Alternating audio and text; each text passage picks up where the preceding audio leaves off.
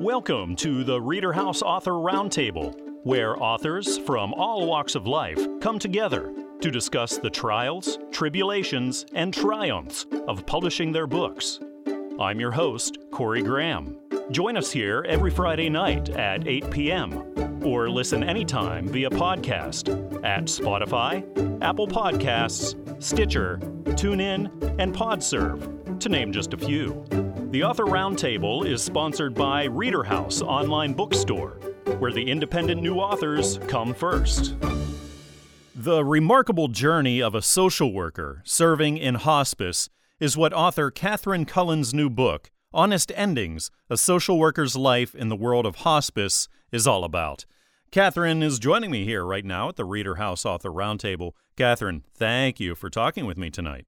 Oh, well, thank you, Corey, for having me. So you've had some truly remarkable experiences in hospice. Can you tell us about this book? The book is about, like you said, my journey as a hospice social worker. It's full of touching stories of people and families and how they coped with an impending death. It's really real stories of real people dealing with this in their family. And I'm hoping that people will learn that they can be there too, handling someone's death, because a lot of people are afraid of that. That's been my experience, at least. How did this book come about? How did you get the idea to go back through all these experiences and memories and put them into book format? Initially, I started journaling because several years after I left the job, I was still having a lot of emotions and feelings about it. So I started journaling, and then fairly soon after, I thought there might be something there that would be helpful to other people. So I just kept going, and now we have Honest Endings. Did you have a target audience that you were writing this for? I had two really families of people who are going through this, of course. That's my primary audience. And then I'm hoping that other social workers and professionals will learn and grow from it also. I think it could certainly be a good learning tool for people. You know, people like me, I don't really know what goes on in the lives of social workers, and especially in hospice. I don't have experience in that area. So I think this would be a really interesting read for a lot of people. Yeah, I think it is. I think that my feedback on the book has been really good so far, and people are really relating in one way or another to the stories. Seems to draw people into their own experience, and then they start to share that with me or with someone else in their life. So I think it can be a powerful book to read, and I'm hoping for that at least. It's just great to see people's lives being changed by what you're doing. Is this the first time you've written a book? Yes, it is. It is. I never thought that I would do this. It was, my whole career was mostly in psychotherapy, and because of the confidentiality issues, I just didn't feel like I could ever write about that. And of course, I did change everybody's name in this book, but it just seemed like focusing on this was universal in a way, and something that we'll all have to deal with at some point. It just felt like a calling and the right direction to go. So knowing that your first published book is out there, people are reading it, and people are benefiting from it, what kind of feeling does that give you? Oh, it's very satisfying. It gives me a lot of hope that the book will affect people and help them learn some things that they can do when this is happening in their lives. And that's important to me because I'm a helper. That's great. We need more helpers out there, that's for sure. Well, I encourage listeners to check this out. This is Honest Endings, A Social Worker's Life in the World of Hospice by Catherine Cullen. This is published by Fulton Books. You can find it at Amazon, Barnes & Noble, iTunes, Google Play, and everywhere else you pick up your reading material. Catherine, thank you for coming on the show tonight. It was great chatting with you. Thank you so much, Corey. I appreciate your time. The Life of a Penny, A New Friend Ray is a new children's book by C.J. Spring, who's joining me right now here at the Reader House Author Roundtable. CJ, welcome to the show. Thank you for talking with me tonight. Thank you for having me. Can you tell me about the life of Penny and new friend Ray? It's a kid's book that I wrote. I was inspired by my nephew Ray to write it, and it's a kid's book about being lost and lonely and a friend, finding a friend, and, just having a journey together. Is this the first book you've written or the first time you've been published? No, this is the second book I've written. I've written a book of poetry called Poetry Dead to Society. So how is it different going from a book of poetry now into a children's genre? It's a little different. It took a little longer to do. Like I said, I was inspired by my nephew Ray, but it was a long time ago, and I didn't get it finished until just about a year ago. So I sent it off, and they published it. But I had started a long time ago, and it just took me a while to do because it was new to me. And do you have any advice for authors who want to take this same journey? Just do your best and research and make it fun and lovable. So what ages of children would you say is the target of this? I would say anywhere between age 4 and up to age 10. Wonderful. Are you considering writing more books? Yes, I got a novel that I wrote. I'm going to get it published next. I just finished it. It's going to be published next. Just got to get it out there. Illustrations are very important, especially in children's books. What was working with the illustrations like? The illustrator, he did a good job. I liked his work. It was very easy to work with him. He knew exactly where I wanted to go with the insight of it. So it was very easy to work with him. Did you ever get stumped for ideas, kind of a writer's block kind of thing? No, I didn't. It was pretty easy to write. It took me a long time because I didn't have the time to do it. It took me a long time to do it, but it was very easy to write. It was fun writing it, and it was very enjoyable. How do you feel seeing your work, your published books, the things you wrote, up there on shelves for the world? I feel very great. It's a great thing having my book published, and so I'm just very, very thankful to have that done. I encourage listeners to check out The Life of a Penny, A New Friend Ray by C.J. Spring, published by Fulton Books. You can pick it up on Amazon, Barnes & Noble, iTunes, Google Play, and elsewhere. C.J., thank you for coming on the show tonight. It was great talking with you. All right, thank you. Stories of self-discovery are common, but the one you'll find in author Jeannie Tyrell's new book, Braindrops, is a lot different than you might expect. Jeannie is joining me right here at the Reader House Author Roundtable. Jeannie, thank you for joining me tonight. Hi, thank you for having me. Can you tell us about Braindrops? Well, it's a very entertaining story about what keeps an individual from being in the moment. It's meant to explain how we've collectively developed something that I call a disregard complex. It's a pretty fun read, and I'm sure the readers will enjoy it. So how did this come about? Where did you get the idea or inspiration for it? I started writing Braindrops in 2012, but I've always been kind of just documenting stuff in my life, and I finally decided to write it in 2012. Have you written or published anything before? Yeah, I did study journalism, so I did do some things for newspapers, but this is my first actual book that I've written, so. Congratulations. It's a big Thank deal you. Getting published for the first time. What's it feel like? You know, it's a really great feeling. I feel really glad that I've actually completed it. And it's kind of out of my mental space now, and I have more room to create something else. So it's a great accomplishment.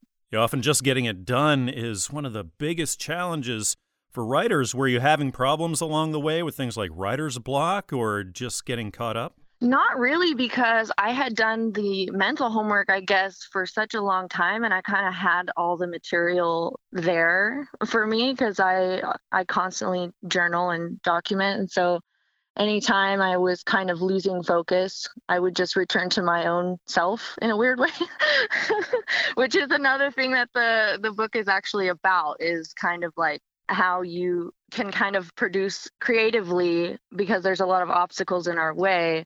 And so it's just a fun way to kind of show the reader like how they can get to that sort of place as well.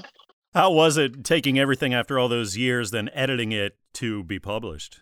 I think adding structure to it, because that was actually a bit of a challenge too, but I think it was helpful. I enjoyed the process. What one piece of advice now would you give to authors that want to get their first book out there? I think just go for it. I think a lot of people put too much pressure on themselves, especially right now. I think collectively we're all we have a lot of pressure, and so we're adding enough even more to ourselves, I would say. So I think authors need to kind of give themselves a break, and they just need to put the work out and not really second guess themselves, would be my advice. So hopefully it won't take 8 years for a second book. Are you thinking about it? I'm actually working on a fiction. Yeah, so I don't think it will take that long. Maybe a year, I don't know. But I am working on something else. Like I said, Braindrops being finished, complete in my hands has now freed up so much space. So, yeah, I'm excited. I am writing. You're in an elite group now. I heard a well-known author say that being that you finished a novel, let alone publish it, being that you finished it, you are in an elite percentage of writers. Wow. And what that does for you is then it just motivates you and inspires you to do more and more and keep writing. Exactly. I fully intend to do so and not really, doubt myself or do anything like that. Just go for it. Well, Jeannie, thank you for expressing your creativity and inspiring others to do the same and giving us a glimpse of what's going on in your mind. This is Braindrops by Jeannie Tyrell, published by Fulton Books. You can find it on Amazon, Barnes & Noble, iTunes, Google Play, and everywhere else you pick up your reading material. Well, Jeannie, thank you so much for coming on the show tonight. It was great chatting with you. Bye. Thank you so much. Oliver the Dragonfly is Gary Rogers' new book, full of wonderful messages for children. Gary is right here with me now. Gary, welcome to the Reader House Author Roundtable. Thank you. Well, it's great to have you today. Can you tell us about Oliver the Dragonfly? Oliver came to me one day when I was driving by a place called Geneva Marsh. It's a big swampy area and dragonflies. And I got thinking about how a dragonfly might experience life through taste. And in Oliver the Dragonfly, he gets tastes that he likes and tastes that he hates. It's really interesting to think about, I think, and I hope it'll help kids realize that not everything's good, but everything you can learn from. What ages of children would you say this is suited for? Oh, probably 6 to 12. Is this the first book you've written or the first time you've been published? Yes. So what was this first writing experience like for you? It was a lot of fun. I did most of it in my mind. I would jot down things and change things, but thought about it a lot for months, and it finally come together to where I liked it. So I decided to write it down and see if anybody else liked it. When it came to illustrations and working with somebody in that regard, again, in children's books, illustrations have to hold the interest of the children and tell some of the story as well. So what was that like? I had thoughts that I sent to the publisher, and he had an artist that he was working with that would put them down, and we made very few changes. Apparently, whoever did the artwork was very talented and thought a lot like me. I think it's wonderful what they did. Now that you've gone through everything, do you have advice for aspiring authors? Sure. Enjoy it. It's a fun process. It's a long process, sending back and forth to the publisher and proofreading and stuff like that. But it's an enjoyable process, too, because it's like expecting a present every month or so from the publisher. A lot of writers deal with writer's block. Did you experience that at all? No, it all seemed to just come piece by piece until it was all together. Oh, that's fantastic. Is there more in the future? Are you considering writing more or getting published again? Yes, I think there's going to be a follow-up to this one. I do a lot of research online, and I found a lot of things about dragonflies I didn't know. How far they can fly, the fact that dragonflies don't walk. They have 6 legs, but they don't walk anywhere. So what kinds of things do you read to keep yourself inspired, motivated, or entertained? A lot of different things, mostly nonfiction, historical books. Now, talking about grandchildren, would you say then your grandchildren may be some of the inspiration behind writing this? Sure. Yeah, they have amazing minds. You spend time with them and you never know what they're thinking until they start talking. And then it's just wonderful.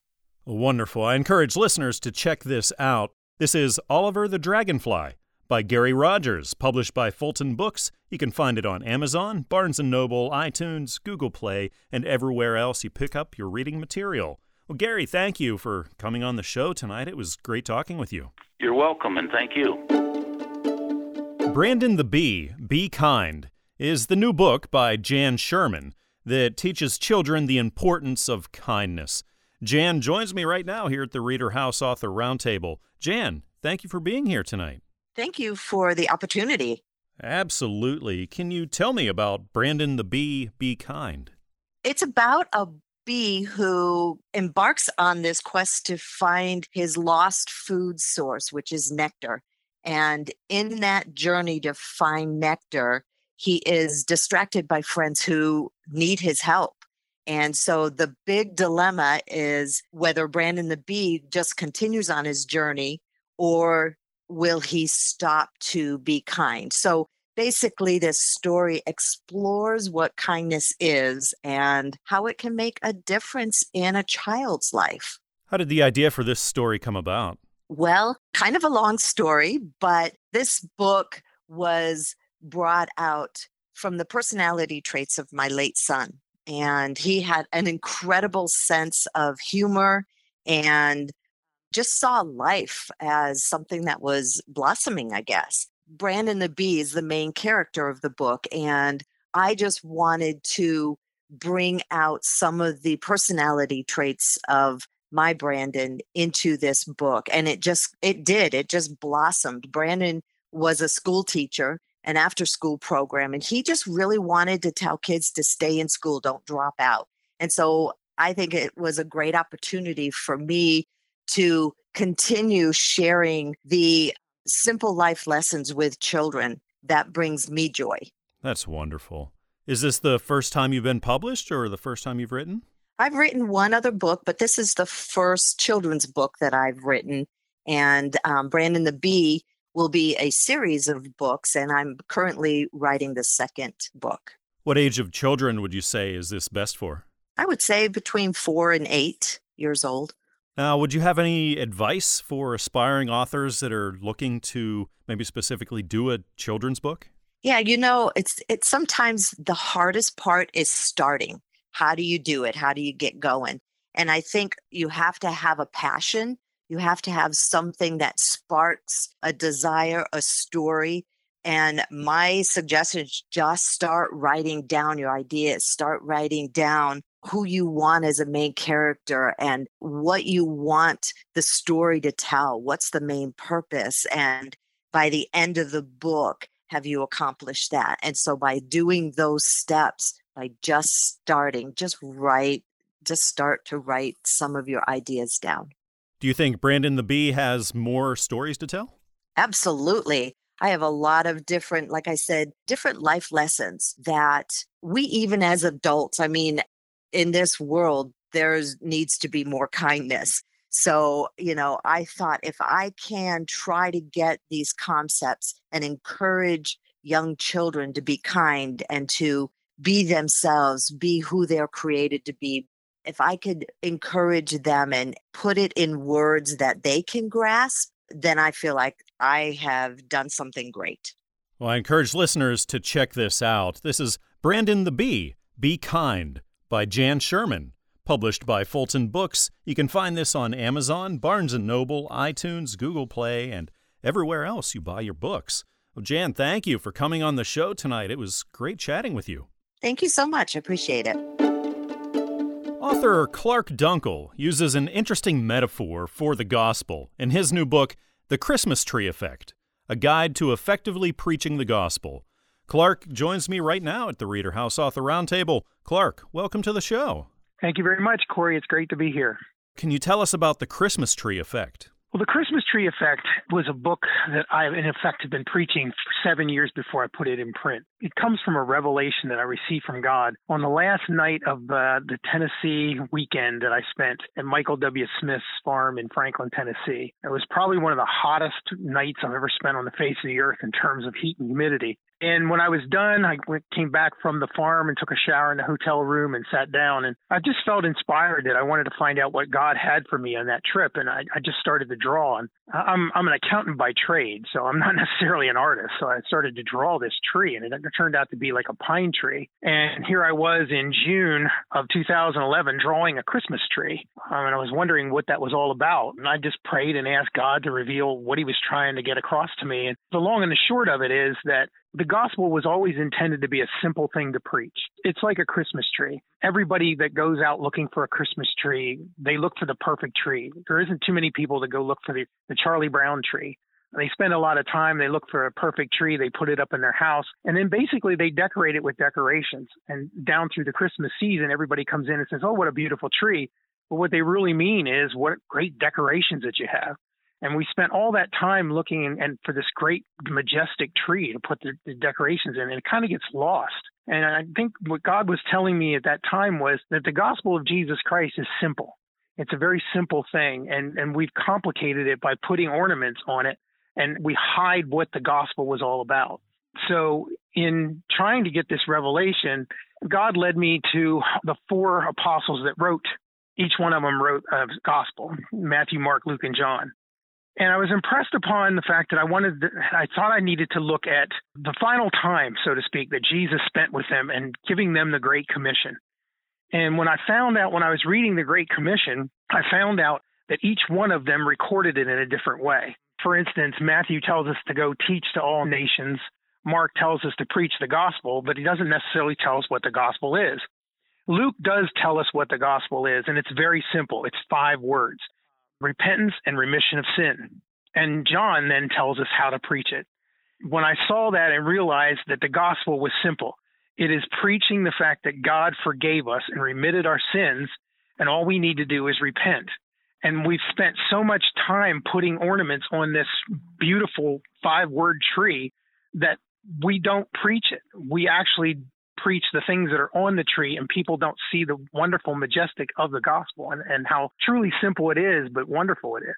So I wanted to put it in print. Like I said, I had been preaching it for 7 years, and I thought with the world the way it is, how it's becoming more divisive, that I think we need as Christians to get down to the fact and the bare facts of what we really need to preach. And in one word, it's grace. It's God's amazing grace. Is there more writing or publication in your future, do you think? I don't know right now. Like I said, I'm a full-time pastor. I continue to preach and teach. Almost everything that I preach is derived from the Christmas Tree Effect of God's amazing grace. So I've got plenty of material, and when I feel that God is telling me that I need to do something else, then I will. Oh, we're looking forward to it. This is The Christmas Tree Effect, a guide to effectively preaching the gospel, by Clark Dunkel, published by Christian Faith Publishing. You can find it at Amazon, Barnes & Noble, iTunes, and elsewhere. Well, Clark, thank you for coming on the show today. It was great chatting with you. You're welcome. Thank you very much.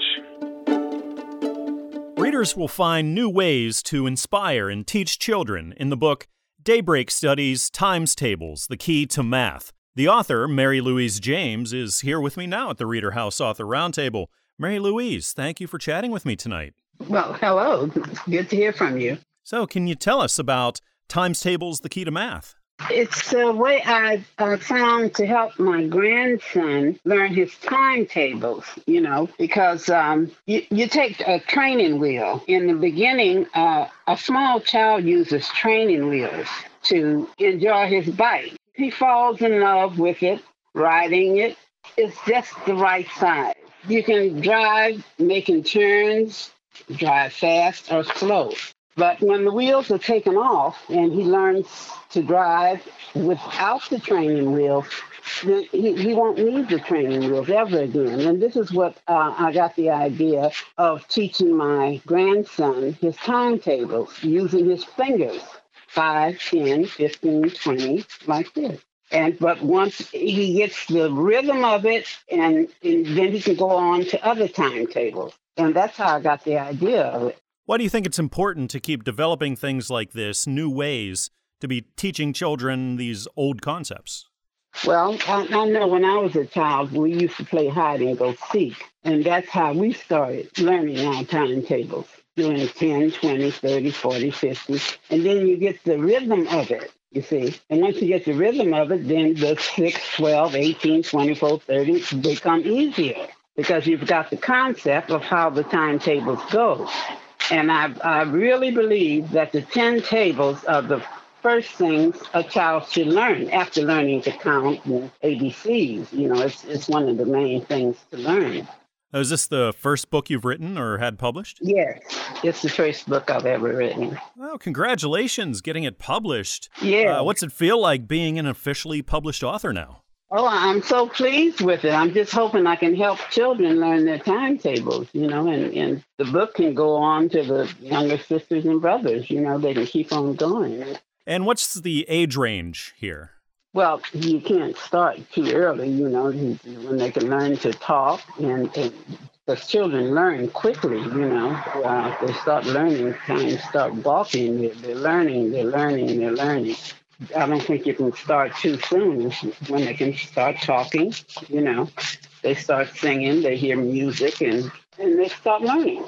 Well, I've even met grown people, you know, when I've introduced this my timetables, you know, they said, well, I need to learn mine, you know, so it's even grown people that need to know their timetables.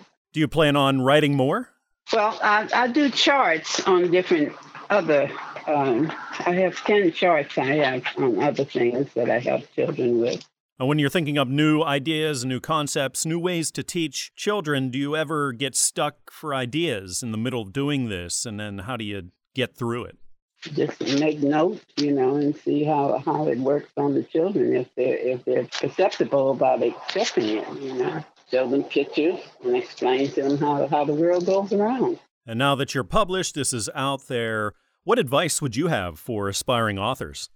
For the publisher, good publisher, they're very, very helpful. I think anyone can use this publisher and be successful. This is Daybreak Studies, Times Tables, The Key to Math, by Mary Louise James, published by Fulton Books. You can find it on Amazon, Barnes & Noble, iTunes, Google Play, and everywhere else you buy your books. Well, Mary Louise, thank you for chatting with me tonight. It was great having you.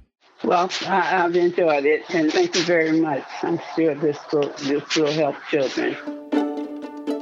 Author William L. Frame takes readers on a journey in space in his new book, Worlds Apart. William is talking with me here at the Reader House Author Roundtable right now. William, thank you for joining me tonight. Thank you for having me. I appreciate it. Worlds Apart seems like an incredible journey. Can you tell us about it? Worlds Apart is a romantic sci-fi adventure set on a primitive world known as Planos. It's a blending of perspectives of two people's vastly different life experiences.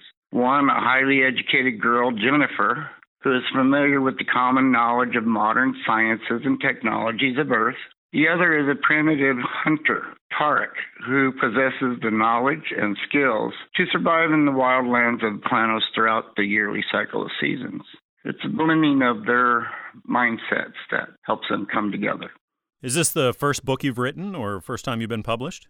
No, this is not the first time I've been published. In 1998, I self-published my first novel. It didn't go well. What could go wrong in the publishing process did. The company I went with didn't provide the support team to assist during the process, so I ended up with a really expensive book on my bookshelf. But I didn't let it set back or destroy my dream. It's taken me 22 years to submit another manuscript for publication, and I believe Worlds Apart is a story worthy of a reader's attention. Yeah, congratulations on getting it out there to the world. It's a tough process. So what gave you the idea for this? It gave me the idea. Worlds Apart started as a short story.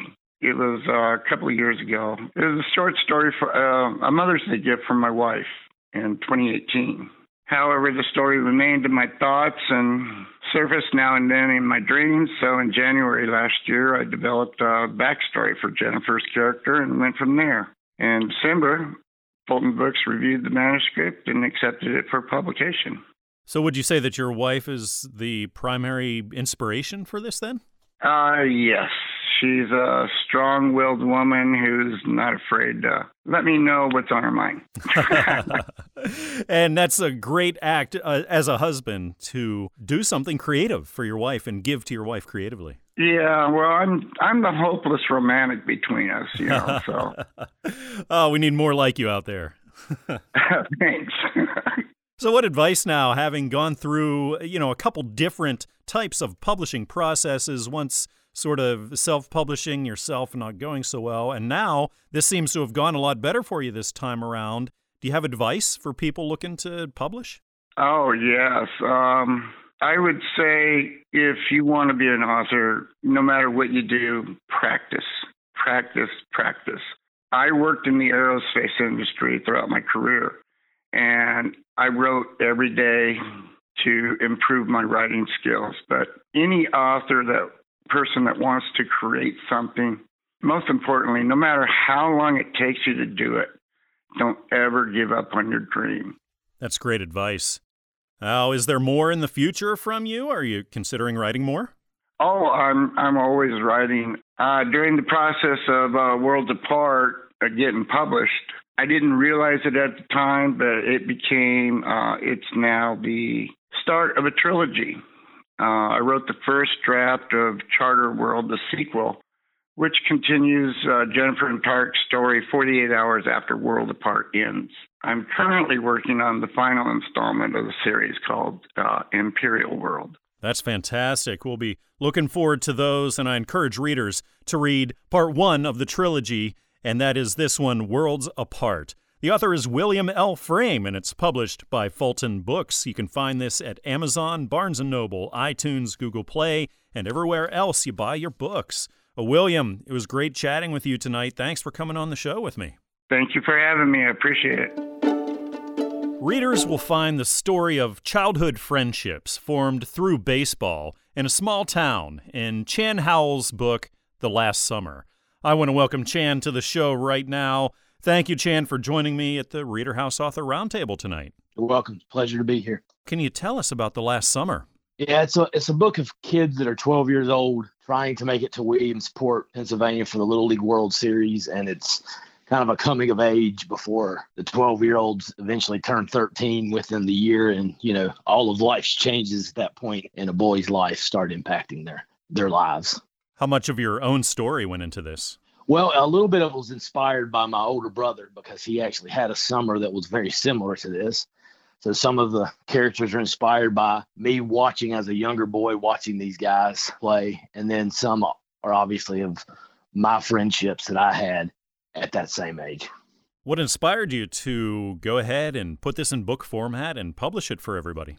I've talked about it for years and thought about it and, just never really could get started. And one day a sentence or a quote came to mind and I wrote it down. And it sort of was the first seed that built the book, and it was built around that sentence, and that was what inspired me. So this is your first book then? Absolutely. Very first one. Oh, congratulations on getting published. Yeah, thank you. Very excited about it. Yeah, how does it feel to be out there and bare your soul for the world, basically? It's exciting and terrifying, but at the same time, I would rather folks read it and love it and like it. But at the same time, if they don't like it and they read it, and that's still a benefit to folks too. Do you have advice now for aspiring authors that want to take the same journey that you did? You have to be persistent and just stay on it. Honestly, there was times where, I would maybe get bored with writing it and then I would get back into it. I think things would have maybe went a little better for me if I would have just stuck at it, constantly. What did you do during those times where you were stuck for ideas, not necessarily bored, but you're like, I don't know where to go with this next, a writer's block thing? Did you deal with that?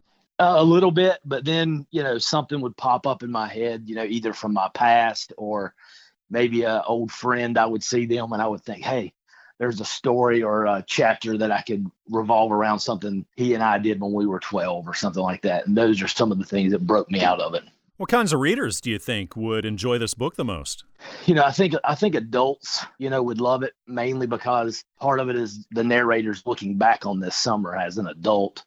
So I think adults would like it because it will bring them back to their childhood in that same time. But I think children, maybe quite around that same age, 12 to 15, would like it and really love it because it tells a little bit of a story that everybody has a chapter in where there's some change for you, or some type of trial or difficulty you have to overcome. And the boys in this book, they have those and have to overcome it. And I think that applies to everybody out there. So is there more in your future? Are you going to continue writing? Yeah, I've already started, some notes on another book. I coach the local kids in sports, and pretty much every sport around here my sons play, and kind of inspired. I'm going to maybe try another crack at it with, something to do with football. Started some notes on that. I encourage you to do that, and I encourage listeners to check this out. It's called The Last Summer by Chan Howell, published by Fulton Books. You can find it on Amazon, Barnes & Noble, iTunes, Google Play, and everywhere else you pick up your books. Well, Chan, thank you for joining me here tonight. It was great chatting with you. Great to meet you, and I appreciate the opportunity. Miraculous is an understatement when describing Susan R. Smith's life, and she writes about it in her new book, More Than a Miracle, a true story of survival and inspiration. Susan joins me right now here at the Reader House Author Roundtable. Susan, thank you for being here tonight. Thank you for having me.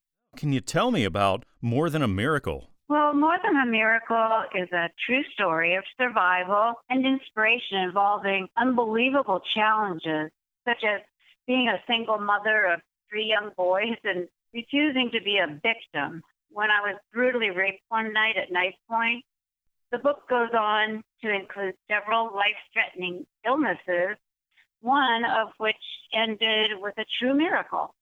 I describe many of the ways I coped with breast cancer and a diagnosis of non-Hodgkin's lymphoma, which involved, believe it or not, 9 tumors, one of which was wrapped around my aorta. After almost 2 years of chemotherapy and radiation, I was given a chance with a stem cell transplant at the University of North Carolina, Chapel Hill. I barely survived, but was left with some serious challenges like heart failure, kidney failure, and degenerative bone conditions. The book goes on to describe an amazing climb out of the abyss with the help of my faith in the miracle, which left me knowing that I had work to do. Wow, what an amazing story. What prompted you to write this all and get it published?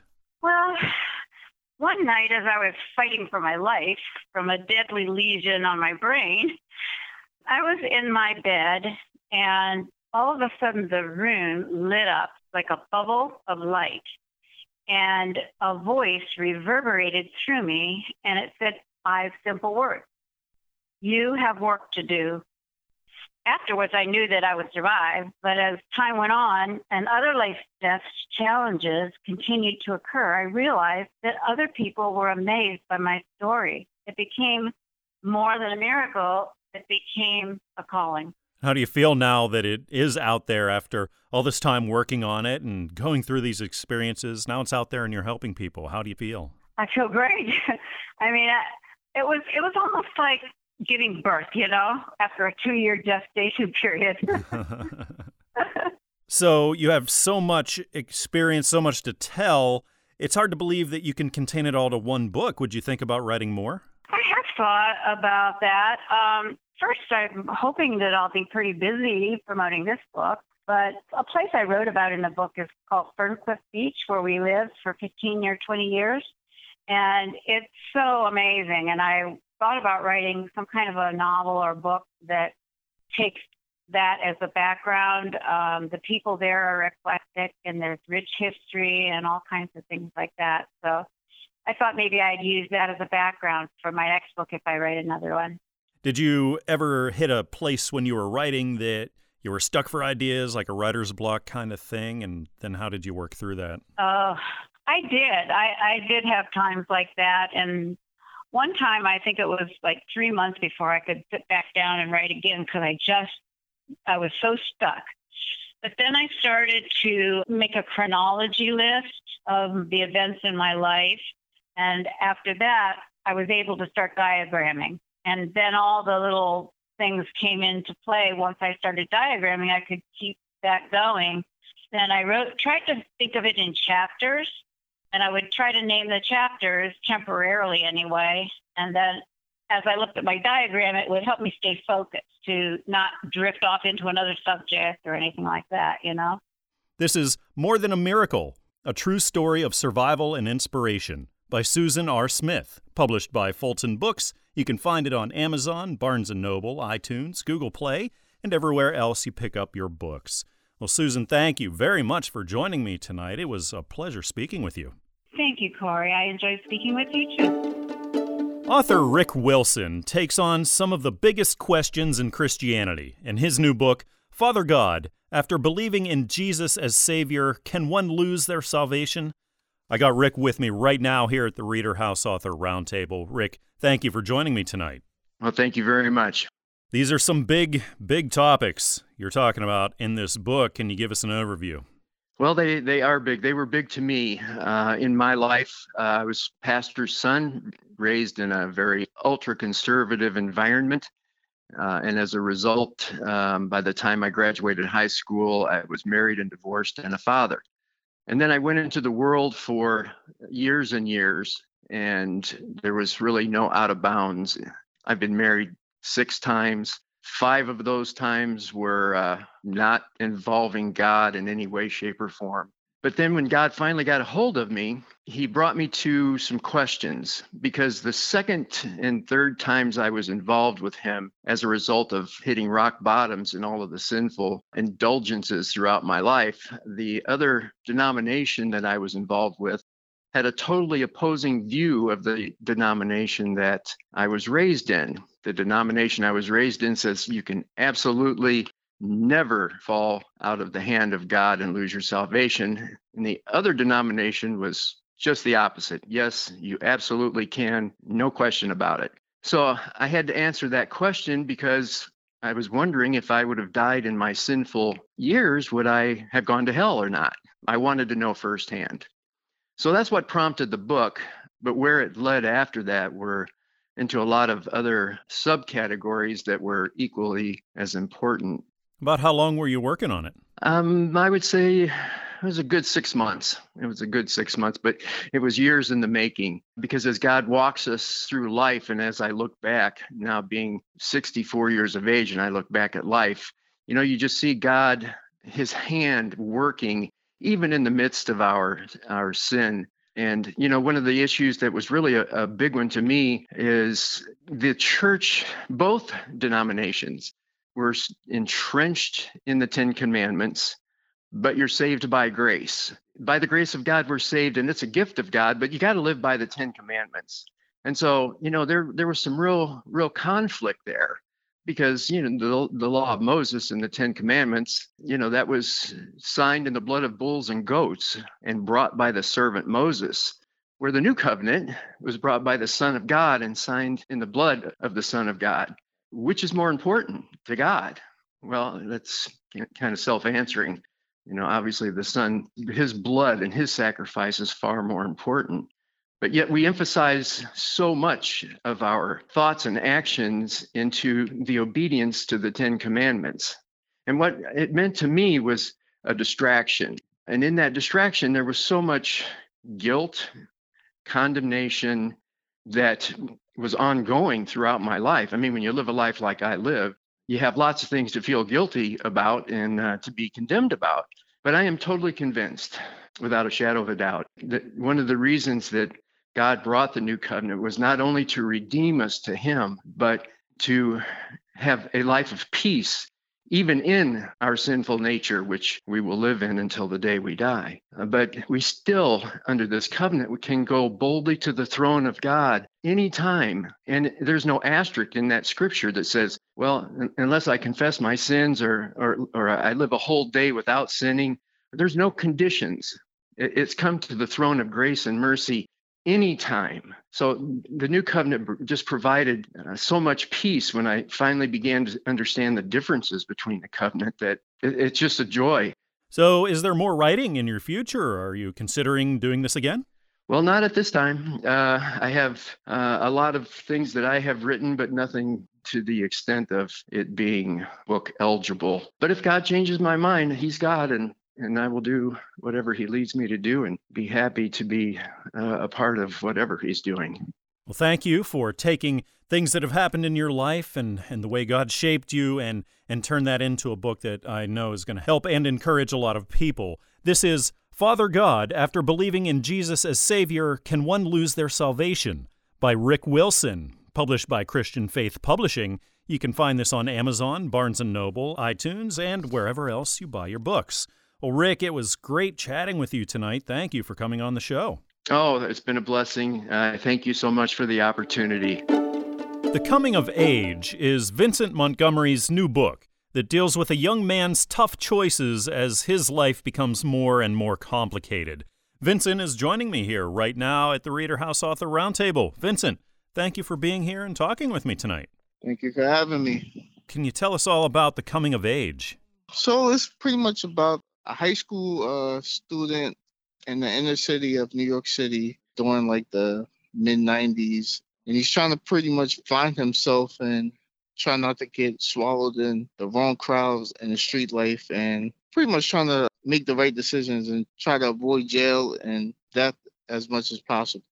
How much of this story comes from your own life? I wouldn't say it comes from my life, but I've seen it done so many times where people get swallowed up into the street life, and I figured it'd make a good story. About how long were you working on this? It took me 2 years to write it. What were the challenges along the way? Any speed bumps? I wouldn't say I had many challenges. I would say it took me so long to write it because I feel like when you're writing, I don't know how other writers do, but I have to be in the mood to actually write. So whenever I was in the mood to write is when I actually began to write. So did you ever hit writer's block, and then was that your strategy, just sort of walk away from it when that happened? If I had a time where I couldn't write anything, I just leave it alone and I come back to it when something popped up in my head. So was there a specific motivation to get you to start on the writing journey and then to pursue getting it published? I'm active duty Navy. So one of my friends, I was underway, and one of my friends was like, you should write a book. So I'm like, I don't know how to write a book. I don't know where to begin. And then she told me it could be anything. It could be a lyric, it could be a song, anything that motivates you, inspires you. And then I just kind of took it from there. So being your first published work, how does it feel now knowing that it's up there for the world? It kind of feels surreal. Like I didn't see it happening at first, but when I finally got my actually published copy of the book, and then I seen the ebook actually online, it was like, oh, I'm actually an author. Reality sets in. Wow, it's actually for real now. Yeah, that's exactly how I felt. Are you still writing? Are you thinking about publishing more? Yes, sir. I actually have the fans that I've acquired, they want to see a sequel to the book, so I guess I'll start writing some more. Fantastic. Do you have any advice now for aspiring authors? If you want to do it, don't let anybody stop you. You could do it if you want to do it. To me, I don't think it was like a hard journey. It was more of if I wanted to actually put it out, would people enjoy it as much as I enjoyed writing it? So if you want to do it, just go for it. Don't let anybody tell you can't do it. And what kind of audience do you think this is most geared towards? Is this more of a teen, young adult? Where do you think this falls? I think it falls between both. I feel like middle-aged high school kids could probably relate to it. Grown adults could relate to it. So I don't really think it's a specific audience. I feel like anybody would love to read it. First and foremost, thank you for your service in the Navy. Really appreciate that. Not a problem. The book is The Coming of Age by Vincent Montgomery, published by Fulton Books. You'll be able to find this on Amazon, Barnes & Noble, iTunes, Google Play, and everywhere else you pick up your reading material. Vincent, thanks again for coming on the show. It was great chatting with you today. Thank you. Thanks for having me. We hope you enjoyed this edition of the Reader House Author Roundtable, where authors from all walks of life come together to discuss the trials, tribulations, and triumphs of publishing their books. We hope to see you back here every Friday night at 8 p.m. or listen anytime via podcast at Spotify, Apple Podcasts, Stitcher, TuneIn, and PodServe, to name just a few. The Author Roundtable is sponsored by Reader House Online Bookstore, where independent new authors come first.